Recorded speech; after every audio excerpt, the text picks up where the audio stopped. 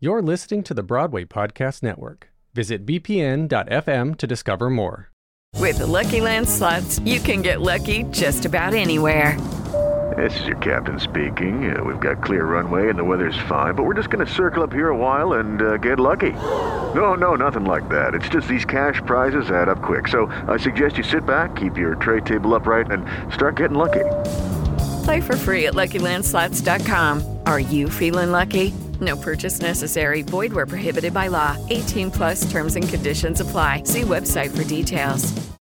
It is Ryan here, and I have a question for you. What do you do when you win?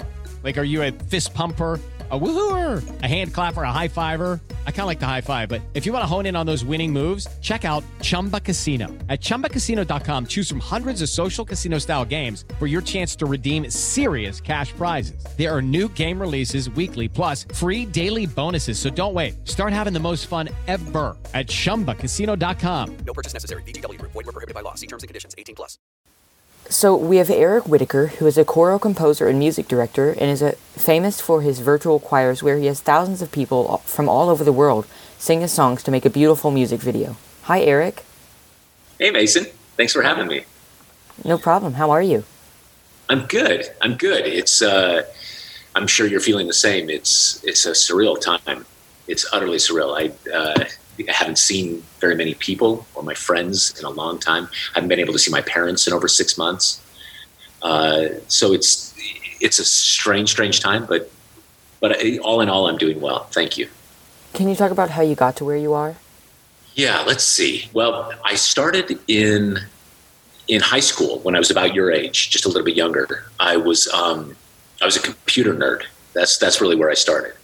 And in these days, in the mid '80s, computers were a much more novel thing. A lot of people didn't have them, and I programmed on a little computer called the Commodore 64. We had one at school, and so I would go in at lunch and work on this. And around that time, I discovered computer music, and there were all of these bands like Kraftwerk and Tangerine Dream that at the time were making music only with computers. And to me, this was just the greatest thing I'd ever heard. And so I spent basically my entire high school career writing electronic music in my bedroom. I had synthesizers and drum machines. I didn't read music, and I didn't know anything about classical music. That's just what I did. And I thought that's what I was going to do with my life. And when I went to college, the first week, I got tricked into singing in the choir, in a way, by this choir director. And the first piece we sang was a piece by Mozart called The Requiem. And it changed my life. In a single rehearsal, my whole life was changed. And from that day on, I think I knew I wanted to be not only a classical musician, but a composer and a conductor. What's your process of writing the songs that turn into virtual choirs and other pieces?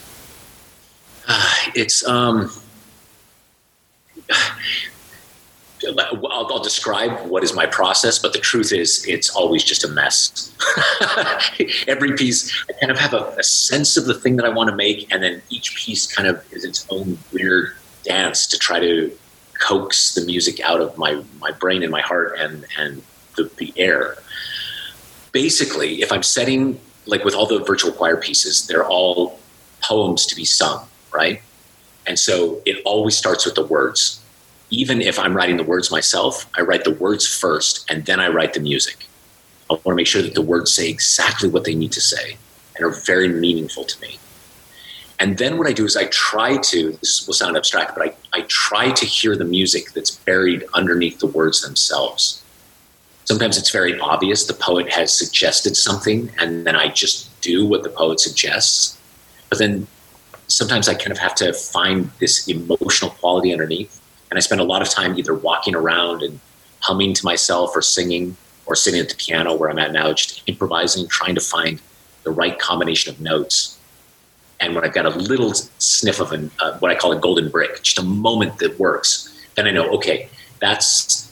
I always describe this to my son as a key in Zelda. I know you're a bit of a gamer, but I don't know if you play Zelda at all, but it's that key that takes you to the next level. And so I'm always looking for just that one thing that takes me to there, that takes me to there, that takes me to there. Does that answer your question? Yeah. How many team does it take to put together the virtual choirs for release? Did you say how many team? Yeah, like how many people are on your team? So it's not as many as you'd think. So the last virtual choir, we had 17,572 singers from 129 countries. So you hear those numbers and you think the team must be massive. But the truth is, it's me, and then it's 2 executive producers, Claire Long and Meg Davies, and those 2 are geniuses, and they work very hard. And then I think there's 4 people on the audio team, 5 people on the video team, and just 2 people on the internet team. So it's a pretty small team considering what everybody is making. What would you say is something that you've learned during quarantine that has or will greatly influence your music skills in the future? Well, I'll tell you, I think it's this.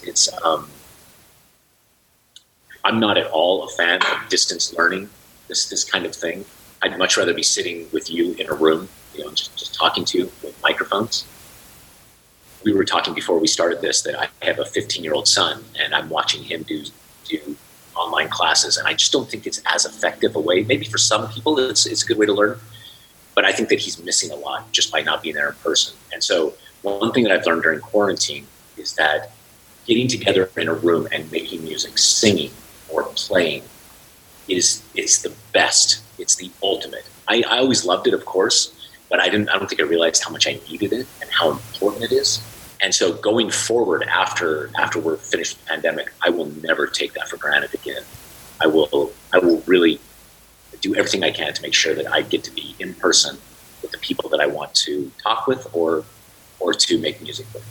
So in your entire career, what's the best advice you have gotten? Early on, a teacher gave me this advice, and I didn't understand it when I was young, but now that I've had a career, I can look back and say that's it.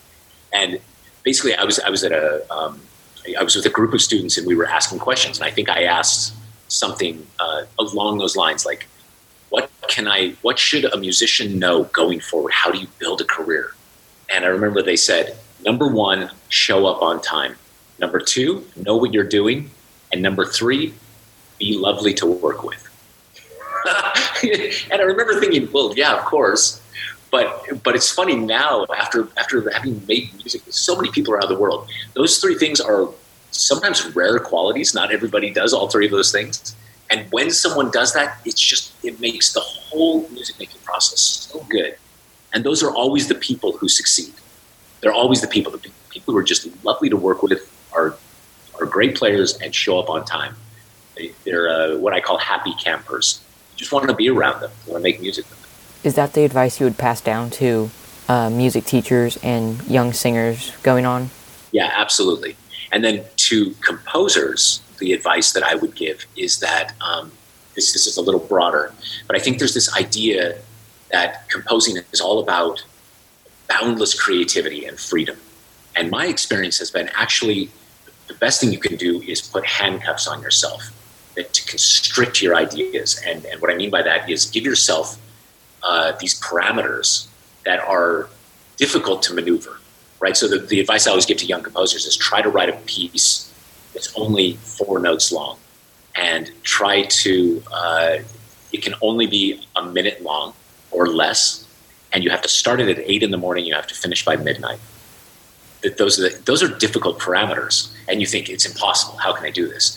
But what happens is, in an effort to satisfy all of those criteria, you get really clever, very, very clever.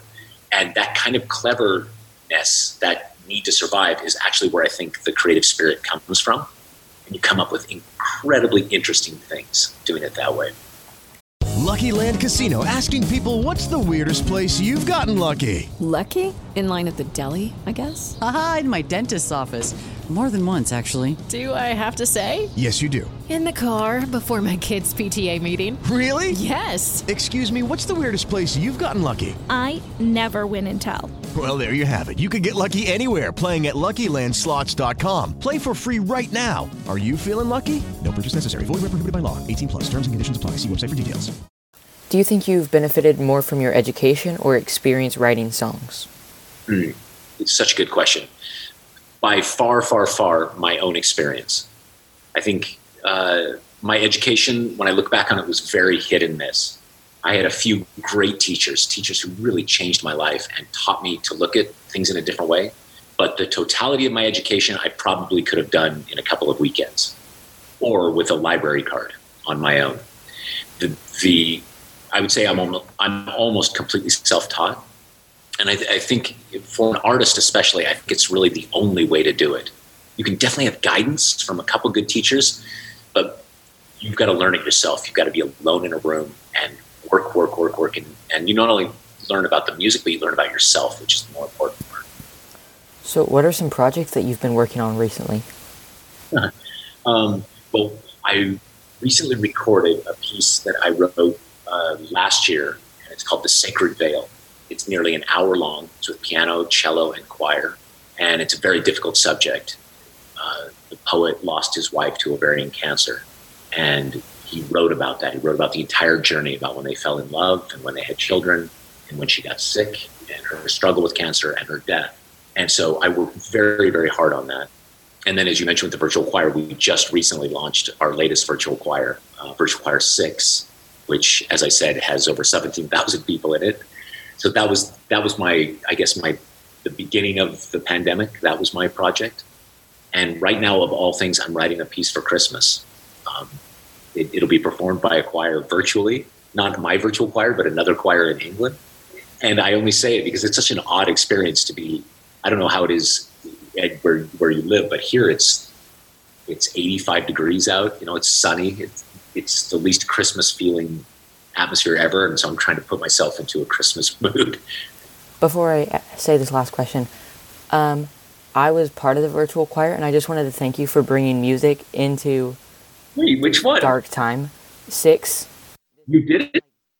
I sang soprano while I still could. Did your voice break since then? Yeah. It went down, and I lost my entire upper range. It'll come back. You'll find your voice again. I'm so sorry that your voice broke, but I'm so happy that you're in virtual choir. That's amazing. That's really... So did you find yourself in the video? I haven't yet. Still working on it. Yeah, it's believe me, you are in there somewhere, but it's crazy, right? There's so many faces. But did you see your name in the... Yeah, I saw my name in the credits. Amazing. Thank you for doing it. It was so much fun. And then after that, I got inspired, so I volunteered to edit for a nearby children's theater who is doing a virtual musical where they have everyone singing together. And I took some ideas from you of how to do it, and it's coming together pretty good. No way. That is really cool. What musical are they doing? It's a new musical by Beat Press. It's The Show Must Go Online. That's clever.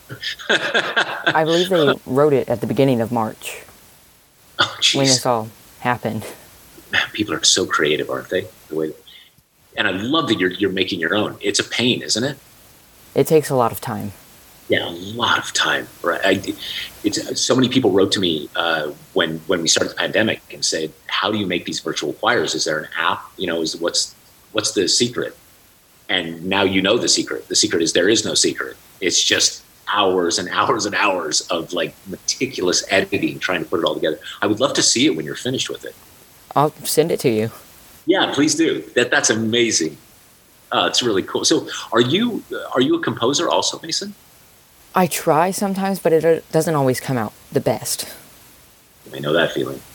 And do you want to be a musician? More musical theater side of that. Going towards that. My entire wall's posters, but you can't really see it with my camera angle. And your favorite musicals? My favorite musicals are Waitress, Wicked, Dear Evan Hansen, and Hamilton. Yeah. Mine too, by the way. Amazing. Yeah, amazing. I couldn't agree more. I tried writing a musical. For years and years I've been working on one, and I still haven't solved it, but I want to. I think when people get it right, like Hamilton, it's an art form at a level that nothing else can achieve.